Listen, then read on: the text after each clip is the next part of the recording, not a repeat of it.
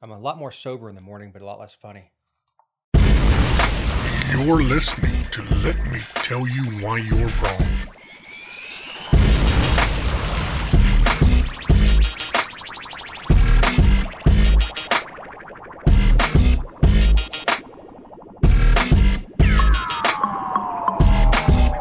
Welcome to episode 184 of Let Me Tell You Why You're Wrong podcast. I'm Dave Roberts. With me is journalist, TV personality, dog mom, and owner of the Georgia Virtue, Jessica Szilagyi. Hi, Dave. How was your week? It was good. How was your week? Oh, not too bad. Did you have some cooler weather up there? Up yonder? Yeah, barely. I mean, it was hard to notice. Obviously, if your AC doesn't work, 88 still is hot, even though it's not as hot as 95. Right. But, we're only a few days away from September. Ugh. I hate winter. So go ahead and get your pumpkin spice latte, put your sweater on, and go back out in 95-degree heat because it's September. Yeah, we get like 2 days of fall, and then it's winter, and everyone is pale and lacking vitamin D, and I just hate winter. I hate it. The only redeeming part of winter is flannel and Christmas. Flannel and Christmas, huh? Mm-hmm. Like, when it's summer, I'm like ready to get out of bed. I'm excited to start the day. I wake up, the sun is up, the world is right. Like, I live in an old farmhouse, so it's not, 60 degrees and freezing and too, like, alarmingly cold. I love it. When it's winter, I'm even later than usual, always. It's terrible because I don't want to get out of the bed because it's so cold. My hair statics, the clothes are ugly and they add like 10 to 15 pounds. Then you can't put your coat on. It's just an awful time. So what you're saying is you prefer suns out, guns out. Yes. Yes. So first, we have good news. Woohoo! OnlyFans has reversed their decision. The company said last week it would ban sexually explicit content beginning in October because of pressure from... They would not ban sexually explicit content beginning in October because of pressure. No, they would. That's what they said before. Okay. I'm sorry. They like said last week on the last show. I can't even read what you give me. They would ban sexually explicit content beginning in October because of pressure from the banking industry. Quote, "We have secured assurances necessary to support our diverse creator community and has suspended the planned October 1st policy change," the company wrote. "OnlyFans stands for inclusion, and we will continue to provide a home for all creators." Creators. I love it. It's just epic. It's such an amazing word for what, I mean, it's porn. It's porn. Yeah, I mean, who's got an OnlyFans for recipes?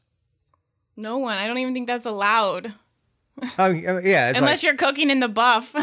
It's not. That's actually not a bad idea. I was about to say it's a horrible idea to do, but I'm saying for a show. If you're gonna do it, yeah, at least make it informational. First, pull the spatula out. Oh my god. Next. So speaking of flannel, the band Nirvana is being sued by the Baby from Nevermind's cover album.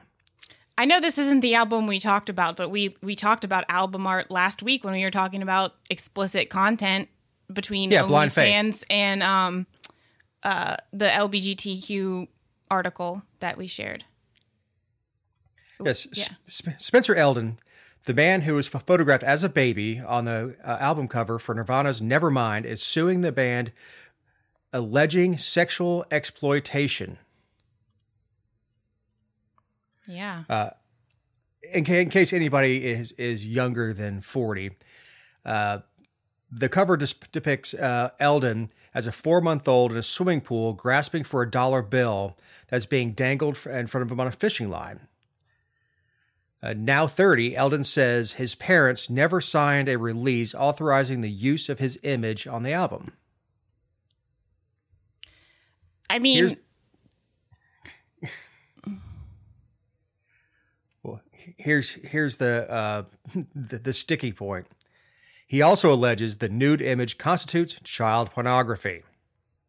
mm-hmm.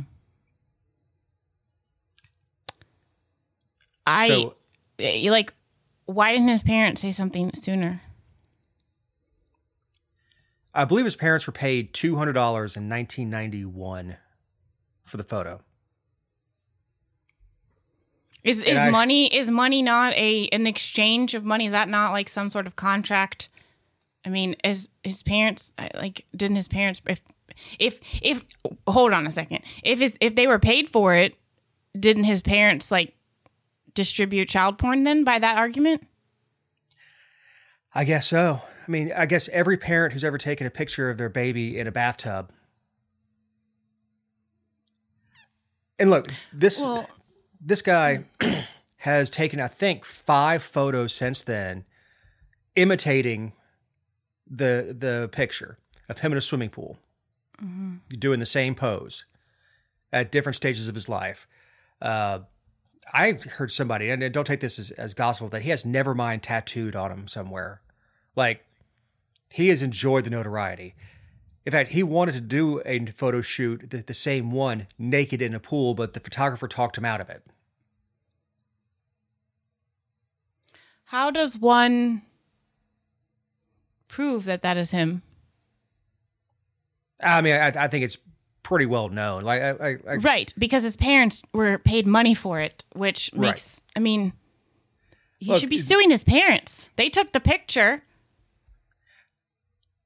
You know, when it was sold for an album cover, I guarantee you his parents had no idea Nirvana would become Nirvana. I mean, they had no idea. It was just some grunge band out of Seattle. Sure.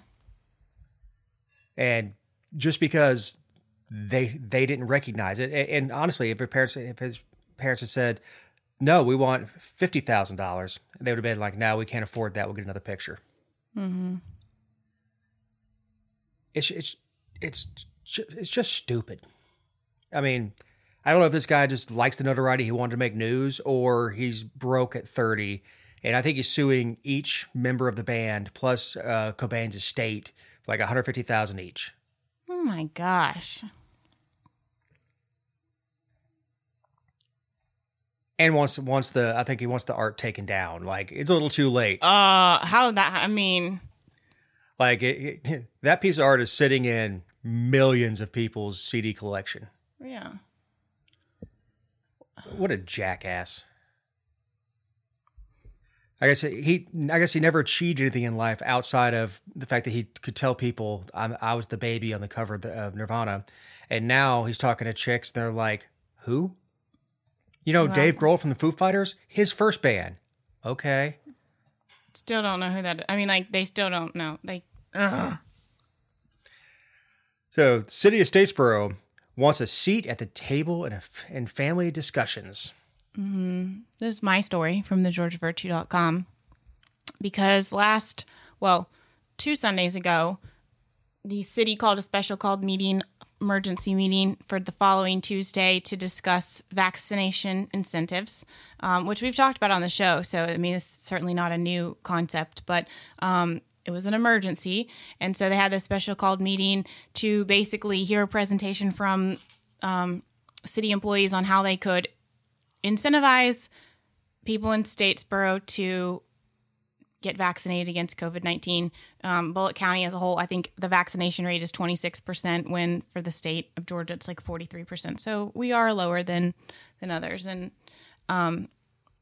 so the city manager gets up there and says that, you know, we've prepared this possible package of $50,000 and of different programs, and, you know, including gift cards and raffles and giveaways. But we're going to target 2 age groups, one being 18 and over, and the other being 12 to 17, so minors. And this city manager, Charles Penny, who, when he first came, I liked, but I no longer care for, because he does the whole, like he doesn't just make recommendations or lay out things. He advises against things, and he's not the elected official, and that's not his job. So I'm not a fan. But what he did on Tuesday was the icing on the cake. So he's presenting at the microphone to council, and he says, what we want to do with, so they're going to give the 12 to 17 age group, they're going to do raffles for like Xboxes, AirPods, computers, laptops, tablets, things like that, technology devices that would be, more, I guess, more of a draw for the younger kids. And he said, what we're trying to do is put pressure on the parents, or the kids to put pressure on their parents, so that they will take them to get vaccinated. And then he followed up by saying that he thought that it would create stress between families and in families, and that's okay because it's a good stress. It's a good stress. And when the meeting started at 11, he made his presentation, and this happened at like 11:10, and I had already written my article, of course. I was just waiting for like the meat of it, so I hurried and typed it. And the meeting went on for another 50 minutes before they voted. And the entire 50 minutes, I was just like fuming red hot over what he said, because it's not even like, it's not the vaccine. If you want to get vaccinated, I support that. If you don't want to get vaccinated, it's none of my business why you don't want to get vaccinated, and I support that. Like and even the incentives, I mean, I'm against them because I think you're getting something that's free, and you shouldn't have to be paid to get something that's free, and it's coming from ARPA money, and we're all on the hook for that. But it's not even that for me, because they're just hemorrhaging money at this point and moving shares around on the Titanic. What it is for me is that some government official, some public appointee who is telling these council members how they should vote, that it's the proper role of a local government to wedge itself between children and parents to get a desired outcome that the government has decided is correct. You may be all for vaccines. You may not be. It doesn't matter. Like, it's the fact that the government decided what they think what they think is the right decision, and they're going to wedge themselves, and they think that that's proper. It's disgusting. Like, it makes me mad just talking about it now.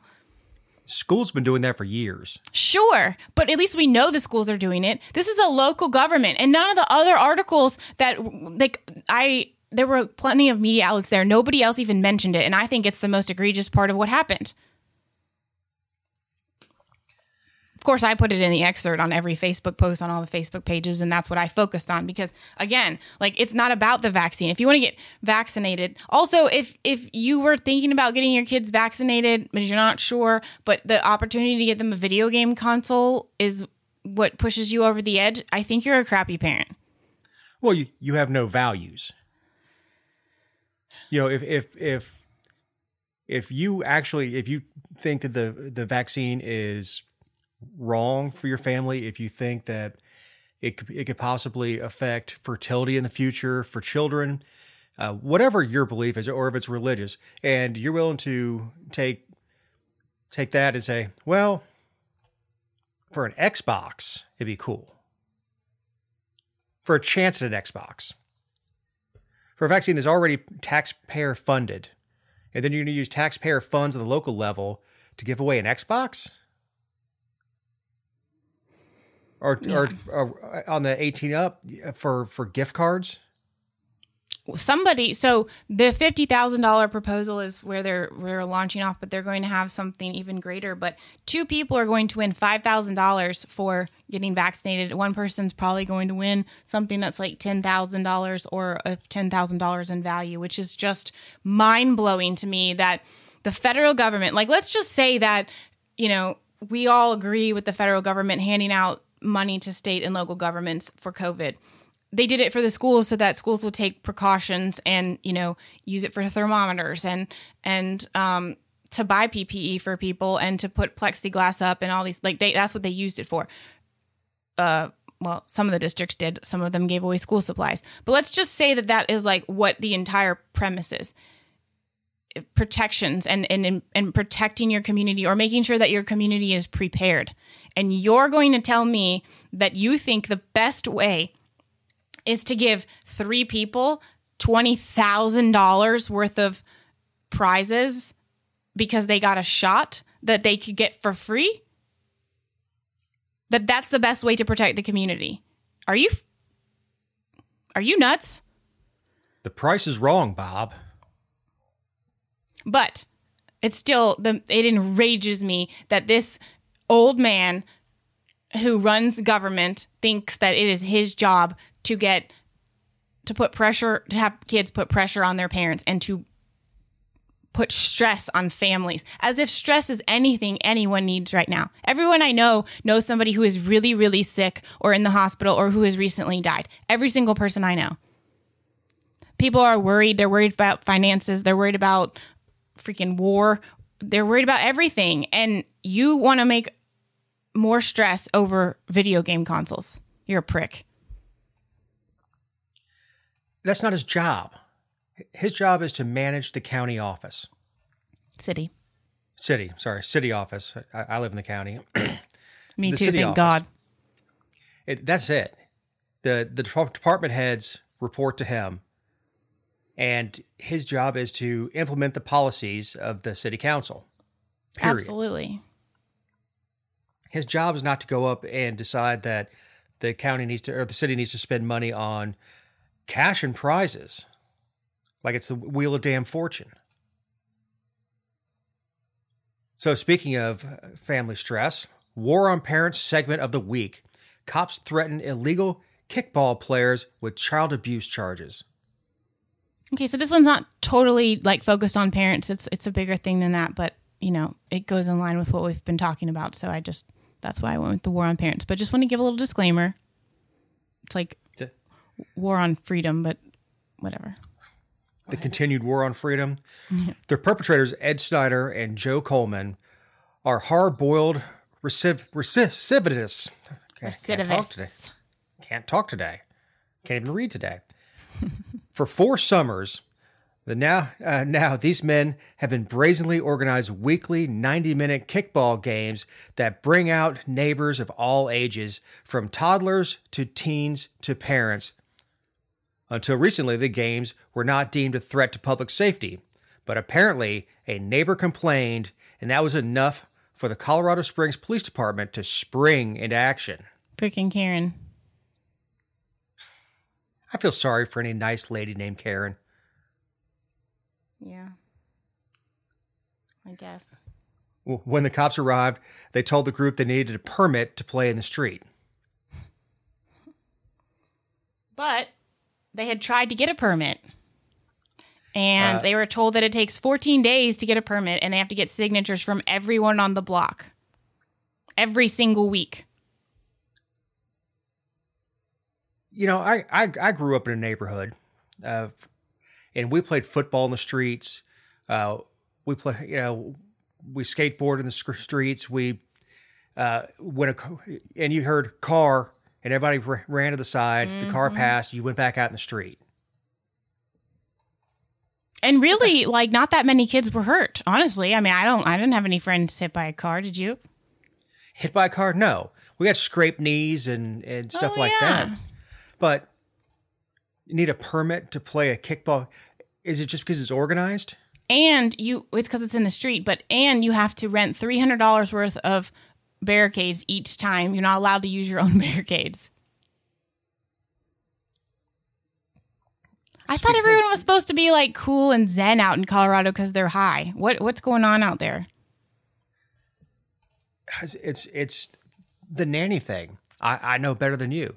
It had to be somebody who was tired of the noise. It had nothing to do with safety or worrying about a kid getting hit. It was everything to do with, I'm super chill right now, and these people are like really loud outside, so I'm going to call the police.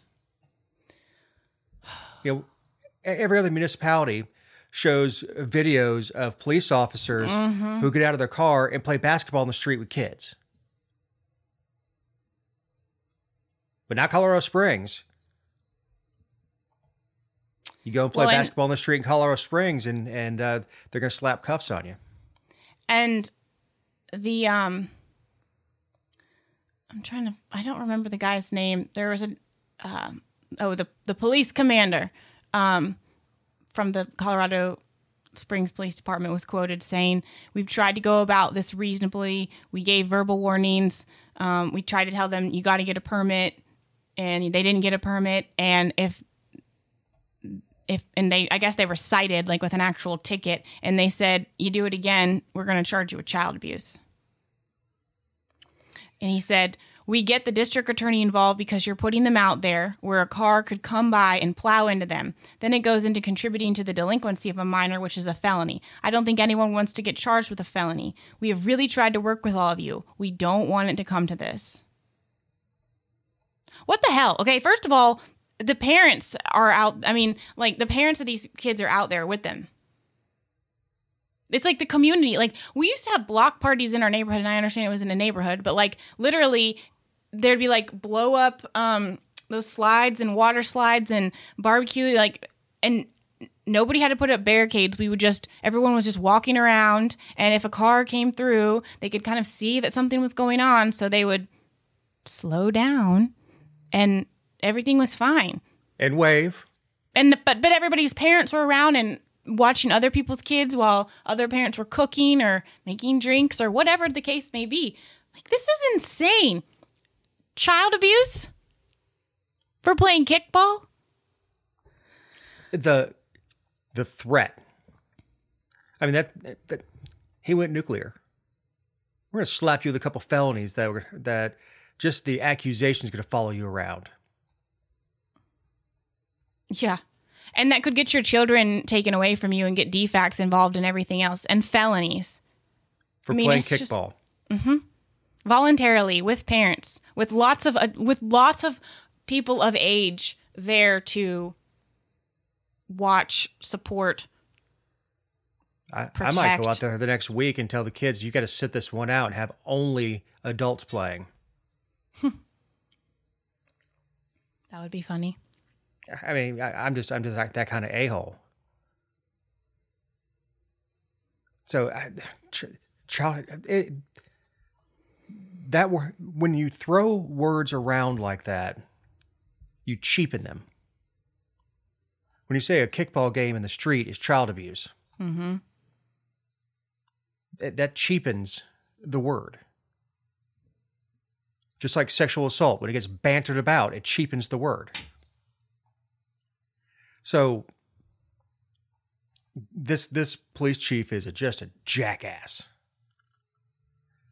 This is a good time to remind you that these are our opinions and not those of anyone not on the show or any respective company for which we may work, own, or otherwise associate ourselves with on a regular or irregular basis. Also, you can find other episodes and relevant stories over at thegeorgiavirtue.com. Dun, dun, dun.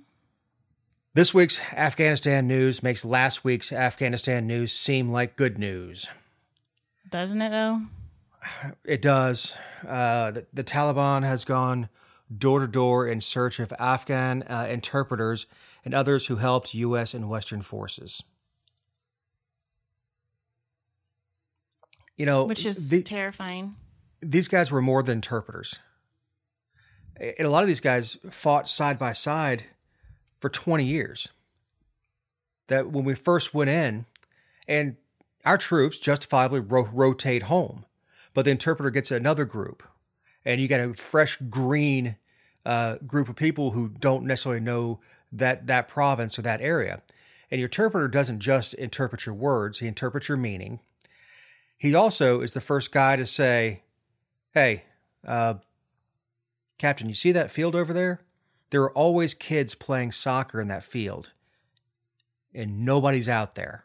Something's wrong. Something's up. And teach, the guys on their first rotation coming through what to look for. And they saved a lot of lives. And it was an agreement we had with them that you take care of us, we'll take care of you. And, these guys that honestly, you can't even calculate how many lives they saved by standing alongside our troops and teaching them the customs and teaching them what to look for and helping them get along with local leaders. And then just look, guys back here stayed in touch with their interpreters, and they're getting phone calls and texts like, help me. Like, you said you'd be here for me. Help me.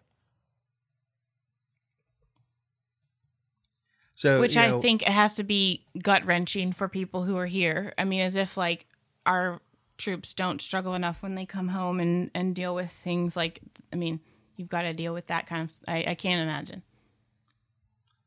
And these were brothers in arms. I mean, it's for them. It's leaving a man behind. This is a guy that I made promises to.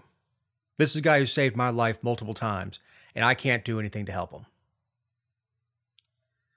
Then we have a terrorist attack, leaving 13 dead on Thursday. 13 troops dead. Something like 65 Afghans, right? I mean, it was a lot. Yeah, it was 2 blasts. The first was at Abbey Gate, caused by a suicide bomb. The second was a car bomb outside the hotel. Keep in mind the suicide vest got through the Taliban checkpoint. The checkpoint that all these guys, the Taliban are supposed to be searching people and all that stuff. These guys that we're negotiating with let this slip through. Shocking. It followed the World Bank announcing it was halting financial support to Afghanistan amid worries about the fate of women under the Taliban rule.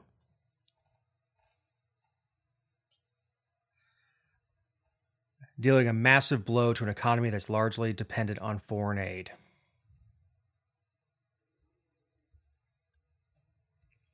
I think I saw one of my friends posted on Facebook this morning and said, you know, he was angry that people are only outraged, or they're outraged right now about the loss of 12 lives and you know, the people that have been lost over there and the average per year that we've lost. And I totally get that. I mean, but what we're seeing right now, we were talking about it before the show about how this was going to be difficult to withdraw no matter how it happened. And I'm not going to sit here and say I know what the best way to do it would have been. I don't, but I think that most people are sitting here saying, well, I don't know the best way to have done it. The way we did it seems like the worst. Well, first thing you do is you don't just pack up and leave it to the Afghans. You offer air support. As you get the Afghan artillery units, you have them set up and you say, we've got A-10s at Bagram waiting to support you. Make a radio call and we'll come and burp and take care of them. You know, we'll drop bombs on their asses, but we're getting our people out. Mm-hmm. Look, the Afghan officers followed the president's lead. Their president was the first one out. He's like, I'm out. Yeah. And then the officers looked around, and this is why when we teach Army leadership school and command school, we lead from the front. You don't lead from the rear. And look, a lot of these guys took off their BDUs and put on their burqas. Or not burqas, but their turbans. Is why you see all these guys carrying American-style weapons with perfect trigger discipline and like Wiley X sunglasses and stuff that was issued. I mean, how did it's not as difficult to taxi a Black Hawk as it is to fly, but you've got a Taliban fighter who apparently, has been living with goats for the last 20 years, hop into a Black Hawk, fire it up, and taxi it around, just trying to tick off the Americans. But how did he know how to do that? Well, because we trained him.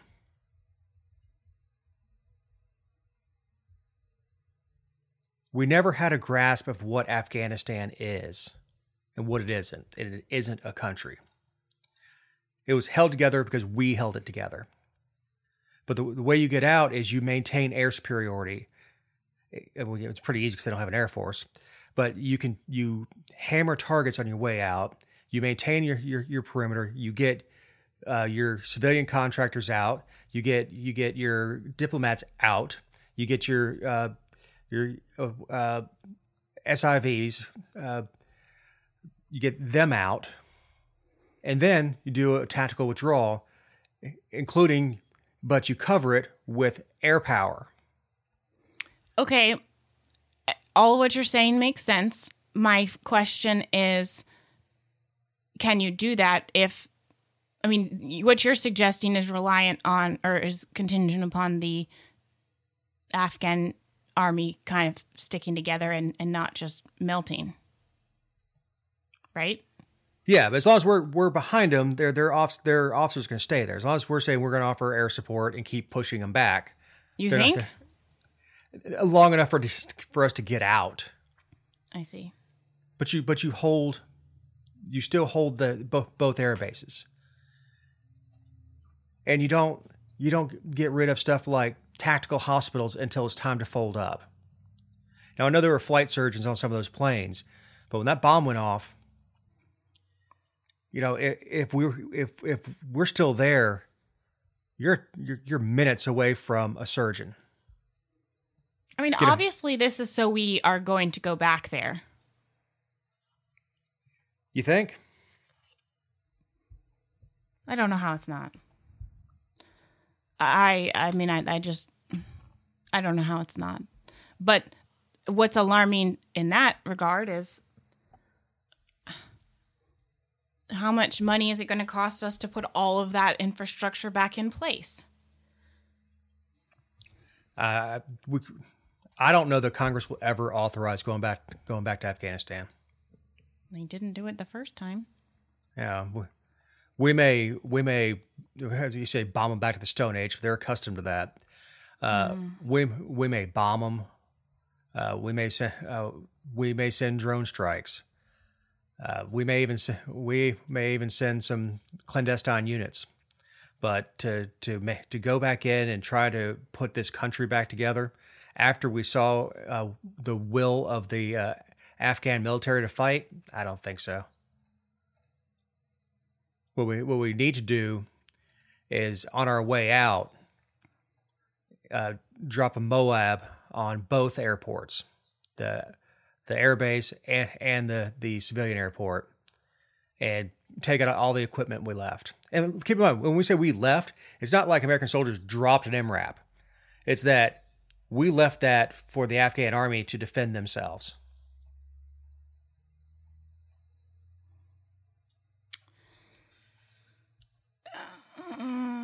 Yes, but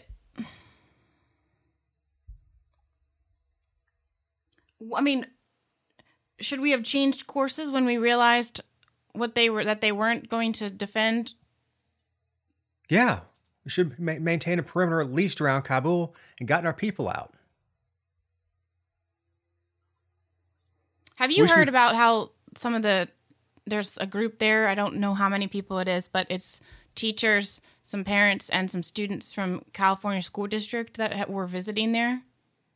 I haven't heard that specifically, but it doesn't surprise me. I mean, Lord, if they I guess they went to see family, and is what it was reported. And I'm certainly not condemning someone for that, but it's baffling to me that there wasn't an earlier attempt to leave. Yeah, to get them out. Yeah, I don't know if they were waiting for a commercial flight out or what they were doing. Do you know anything about commercial travel there? Like how often? I don't. I don't either. It would come from Qatar. I don't think you're going to see you would have seen a whole lot of commercial travel directly from the United States. But yeah, you would probably fly into Qatar and then get onto a different airplane from there and go in, which is Qatar, however the pronounce. Yeah, I was having have a hard time figuring out what you were saying, but I finally decoded that. Yeah, that's the way I've heard it for decades. I believe you. I'm not challenging you. I just was like, huh. But yeah, everybody's starting to pronounce things the way the locals do. But yeah, I don't know for sure. I know Kabul was not on my Delta chart of places I could fly into. Mm-hmm. Not that I was dying to go to, once you've seen Paris, once you've seen Italy, come to Kabul. Right.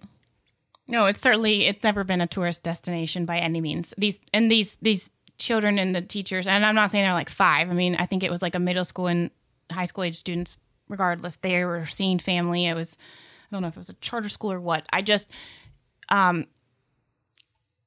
there was like the contractors and let me back up. I think that we have an obligation to get every American out and I support those efforts, but I guess I'm just surprised that people who were there for more touristy reasons are some of the last ones to get out, because like if I was in a country, whether it was for travel or family or studying abroad, and it's kind of like when the pandemic, when flights started shutting down and countries weren't letting people in, like people were like, you know what, I think I need to go home.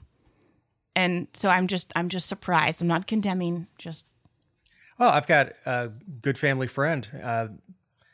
They were in Cairo for the Arab Spring. Mm-hmm. They just happened to be visiting. They want to go see the pyramids and all that stuff. And the father calls the sons, like, and these are adult sons. Hey, there's something going on outside. You want to go grab a tea and see what's going on? And next thing and this guy is a veteran of special forces. And he's like, this is really not good. And luckily for him, when everybody was losing their mind, he was actually on CNN, called in CNN. They interviewed him. And when he called from the Cairo airport, told him what the mad scene was of people trying to get out of the country. And I think he chartered a flight to Jordan to get out. Like he had the means to do that, to just pay a pilot, get us to Jordan. Or what's the closest place you can get us, and got out. Because he recognized this is not good. This is not. This is no longer tourism. This is survival. But people do have to be cognizant of that when you travel out of the country. And look, we went into Grenada to go get our students.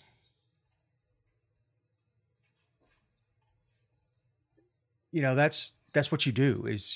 There was I think it was a veterinary school down there that we went in to go get our college kids. I'm sure amongst other political reasons to keep it from going communist. The U.S. officials in Kabul gave the Taliban a list of names of American citizens, green card holders, and Afghan allies to grant entry into the militant-controlled outer perimeter of the city's airport. What the hell? So they said this is common. They said they do this often. And that may have been true, but right now, doing that 6 months ago, a year ago is a lot different than doing it, 8 days before a deadline? No, 5 days? I don't know. I don't know. Not just that. I'm not going to directly quote the president, but yeah, we give them a list of names. Leave this bus alone. This bus is coming in. But to give them to help them out with the kill list, that's insane.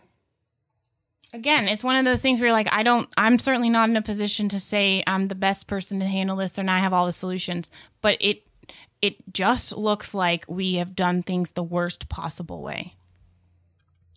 At every turn.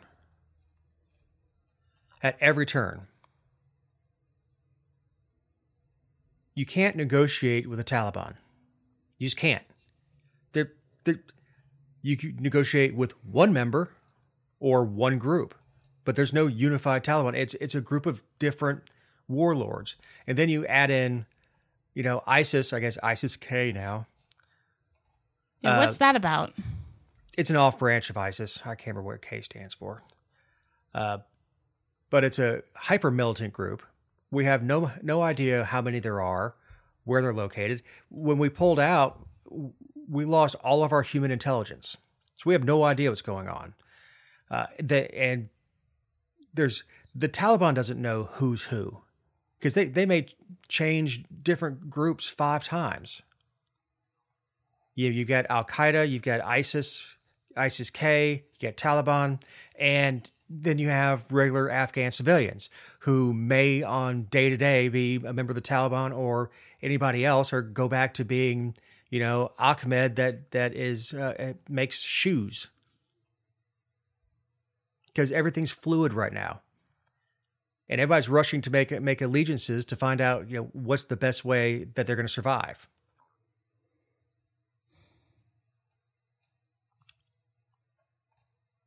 And look, I understand that the president feels horrible for those 13 families,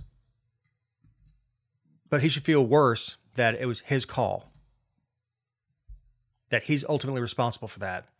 And look, I guarantee you that those 13 Marines would have given their lives, had they given their lives going out and getting our Americans out. One thing. But because the command structure is allowing local Afghan militants to provide security to the outside, you get a bomb through. And that hotel is very, very close to the airport. And the people at that hotel can see the airport, but they can't get to it. And these special immigration permits and stuff, if the Taliban sees English written papers, they're taking them and ripping them up and making a note of who that person is, so they can go get retribution later. Because I think they're trying to keep the beheadings and stuff under wraps. Yeah, of course. Until the 31st, which, as the show drops, is tomorrow. So they're making notes for later. There's no, I don't know if there's any getting out of Kabul to get to the hills. There are some group of intelligence specialists and even like moms that are, I think they call them the digital Dunkirk, that are using satellite imagery, finding the checkpoints and guiding people through the streets to get to the airport. Mm-hmm. And it's anywhere from combat vets, intel analysts, and like I said, like a mom will go through and stare at satellite photos and go, okay, we have a checkpoint at this point, and then hand it off to somebody, and they will talk folks through on the phone on how to avoid the checkpoints and doing the best they can, because that's all fluid too. They, obviously, a checkpoint moves relatively easily. They see people moving down a parallel street, they're going to pick up and move to that parallel street. And that's stuff that we should be doing. We should have teams with intel analysts going, all right, move down this street. We should also have birds in the air that are giving support, whether it's an A-10 gunship, or if you got a Black Hawk with somebody with a saw hanging out of there to give cover to these people.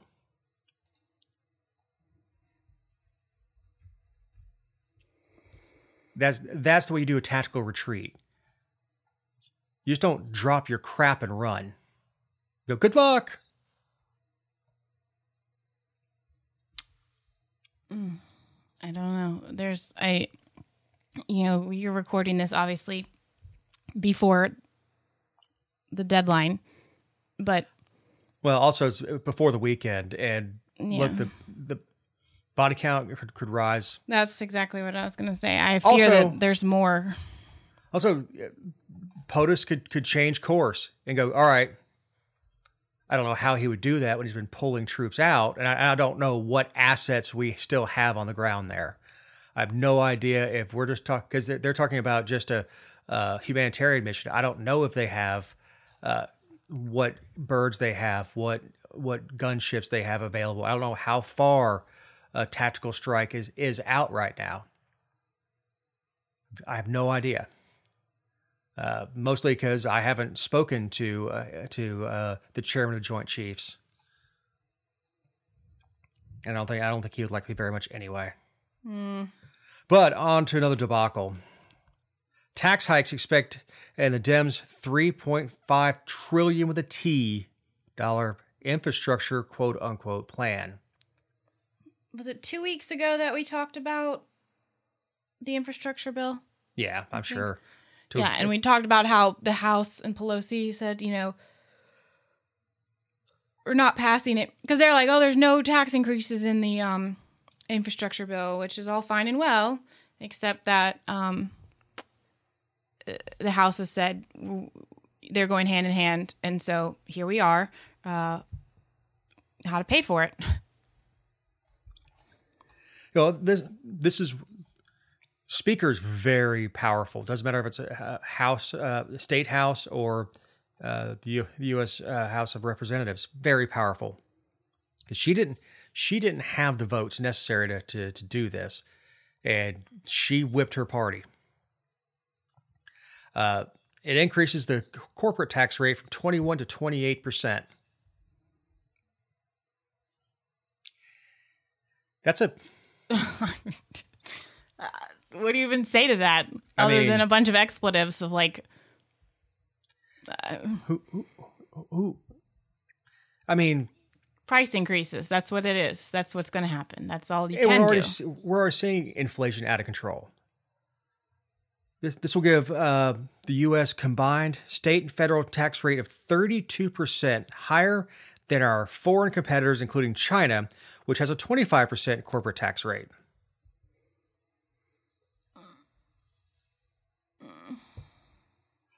Doubles the capital gains tax to 43.4%, more than double China's capital gains tax.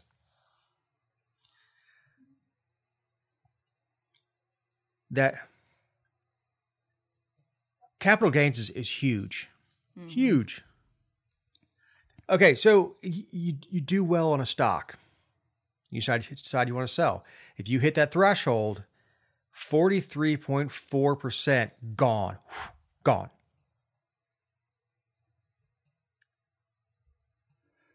Taking away step-up basis and imposing a second death tax by taxing unrealized capital gains at death. And I know our listeners are very smart. Unrealized gains are stocks you haven't sold yet, or investments you haven't sold yet. They're unrealized gains. Our country hates success. I mean, that's really what it comes down to. You cannot tax yourself into prosperity. It's a snake eating its tail. Successful people will continue to be successful. They will find a way. All this is going to do and previously that success was sending our stuff overseas. Right, exactly what's going to happen. Last I checked, Ireland has a really good tax structure, and they attract a lot of business there. And then they're going to yell, jobs. Why don't we have any jobs? Well, you can't afford anything. A gallon of milk's going to be $15. You're going to lose family farms. And we've been losing family farms for years because of the death tax.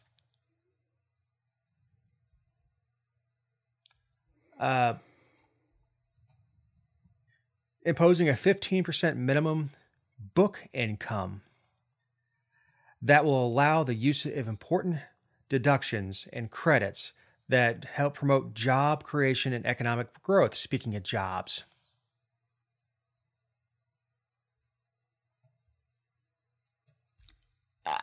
And this stuff always hurts small businesses the most because a small business owner cannot afford to outsource in the same way, or to, heck, half the time they don't even know how to, even on a smaller scale. Obviously I'm a pretty small business. Even on my scale, instead of paying someone in my office to answer phones, I can outsource it somewhere else. And have somebody in India answering phones for a fraction of the price. Mm-hmm. And not have to cover health care, not have to deal with sick days. And you send that overseas, or you send it to a big company that does nothing but answer phones for you. that stuff's already happening. So where you used to have, and I know I'm a sexist, chauvinistic pig, but you used to have an office girl, and that's just what you had. Is that I have an office girl. She answers the phones, sends proposals, all that stuff, and you can outsource all that crap overseas now, or to a big company that does it at cut rate price. As we get through this, it just keeps worse and worse. Increasing the top income tax rate to 39.6. Well, thank God they didn't go to 40. I am. Top income earners are going to lose 40% of their income. And that's just federal. Think about it. If you're in New York and you have an opportunity to move to Florida and lose that state income tax, at least you're still only losing 40. New taxes on American energy, including tax on manufacturers based on their methane production and carbon border tax. Brilliant. Brilliant. Send all those blue-collar jobs overseas. Freaking brilliant. It worked so well in the 90s. Creating a 20% global minimum tax, higher than the 15% global minimum tax the Biden administration is pushing other countries to enact. You're just cutting us at the hamstrings. It's anti-American. It's anti-everything. Existing law denies foreign tax credits. This could see businesses pay a top rate of 26.25%. Repealing the deduction for foreign-derived intangible income, a tax cut that encourages businesses to house their intellectual property in the United States. We have a repatriation problem in this country. There's tons of money that American companies own that they keep overseas because it costs so much to repatriate. And that's one thing that I really want to see, a one-time exemption, something like that. This is it. $80 billion in new IRS funding to hire 87,000 new agents. This would allow the IRS to audit and harass small businesses and American families for an additional $787 billion. It would hire enough new IRS agents to fill National Park twice.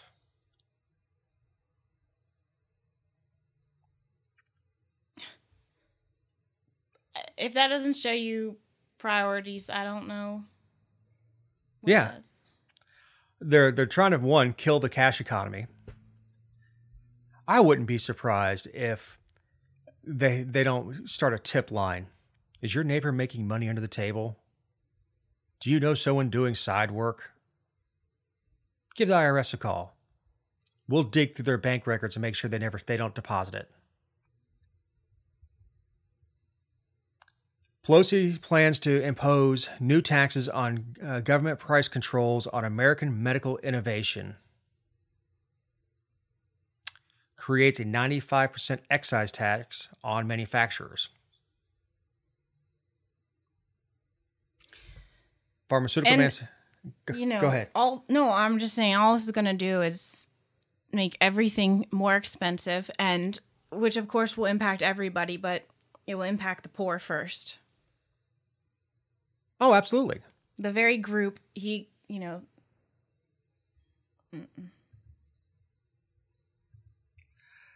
that they claim to help. Yeah. No, they want people on assistance. It's exactly what they want. They want a welfare state. They want people dependent on it because they want voters, and they want to be able to go, oh, if you elect those evil Republicans, they're going to take away your goodies. And how are you going to make it without your unemployment? Well, no one, and the average person isn't sophisticated to know, I lost my job because of you. You created the problem and then gave me a solution.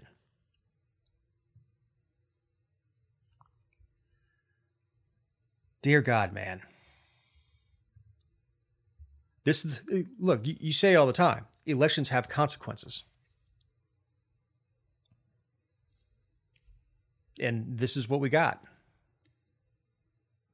And what they're doing is the same thing that happened in the first Obama administration, where they had the House, they had the Senate, they had this piece of crap legislation that had been sitting in a desk since 1994, that was Hillary Care, and picked it up, dusted it off, and pushed it through because they knew the midterms were coming.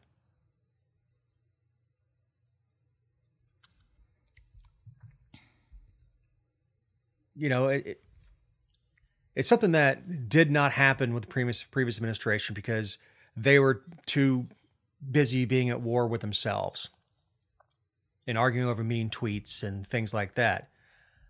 But when the Republicans held the House and the Senate, and they had a Republican in the White House, did they push to I mean, they did get a tax plan through, but not as deep cuts as, you know, we wanted, or elimination for that matter. We did not get a complete repeal of Obamacare because they were all worried about, you know, they're worried about fighting with each other. And you got mealy-mouthed people like Mitt Romney sitting in the Senate.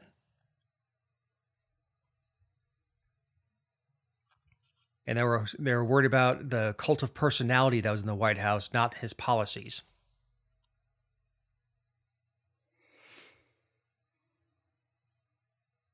And look, you may not like him, but I could go for some of his policies right now. I could go for some tax cuts. Well, Jessica, do you have any closing thoughts?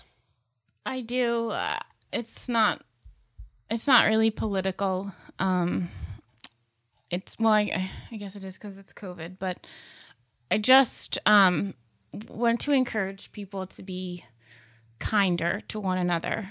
And people are so sick right now, and it doesn't matter what you think about vaccination, if you're for it or against it. Like, these people have families that are suffering, and their friends are suffering. And I just, you know, one of our listeners, Doug Deal, he's been on a ventilator for 19 days at the time of this recording, and he's fighting hard, but I know how hard this is for his family. And I guess I would just ask people, you know, before you, I know it's hard, and when you don't know the people, but like, ask yourself if something is productive before you say it, if it's helpful or if it's productive. And sure, we should all take that approach on everything, but just just give it a whirl on this one thing, like on people being sick. Just ask yourself if you're doing something that is either going to help the person who is sick or help their family and friends,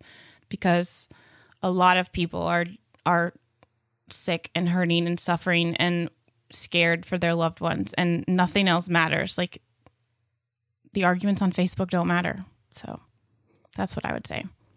They never did. They never did. Well, mine's a uplifting thing.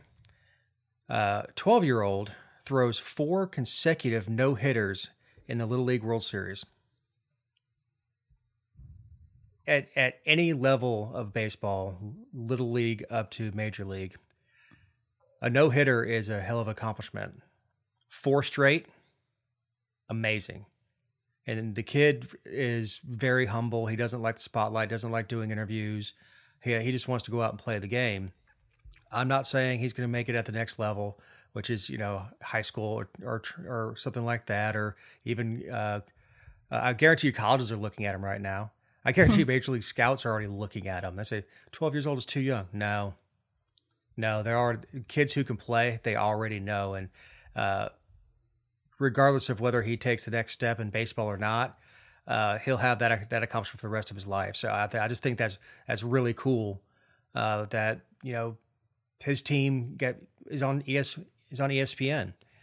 The other thing that I don't think he'll pitch again in this World Series because they pitch count these kids to keep them from blowing out their arms, which is a good thing.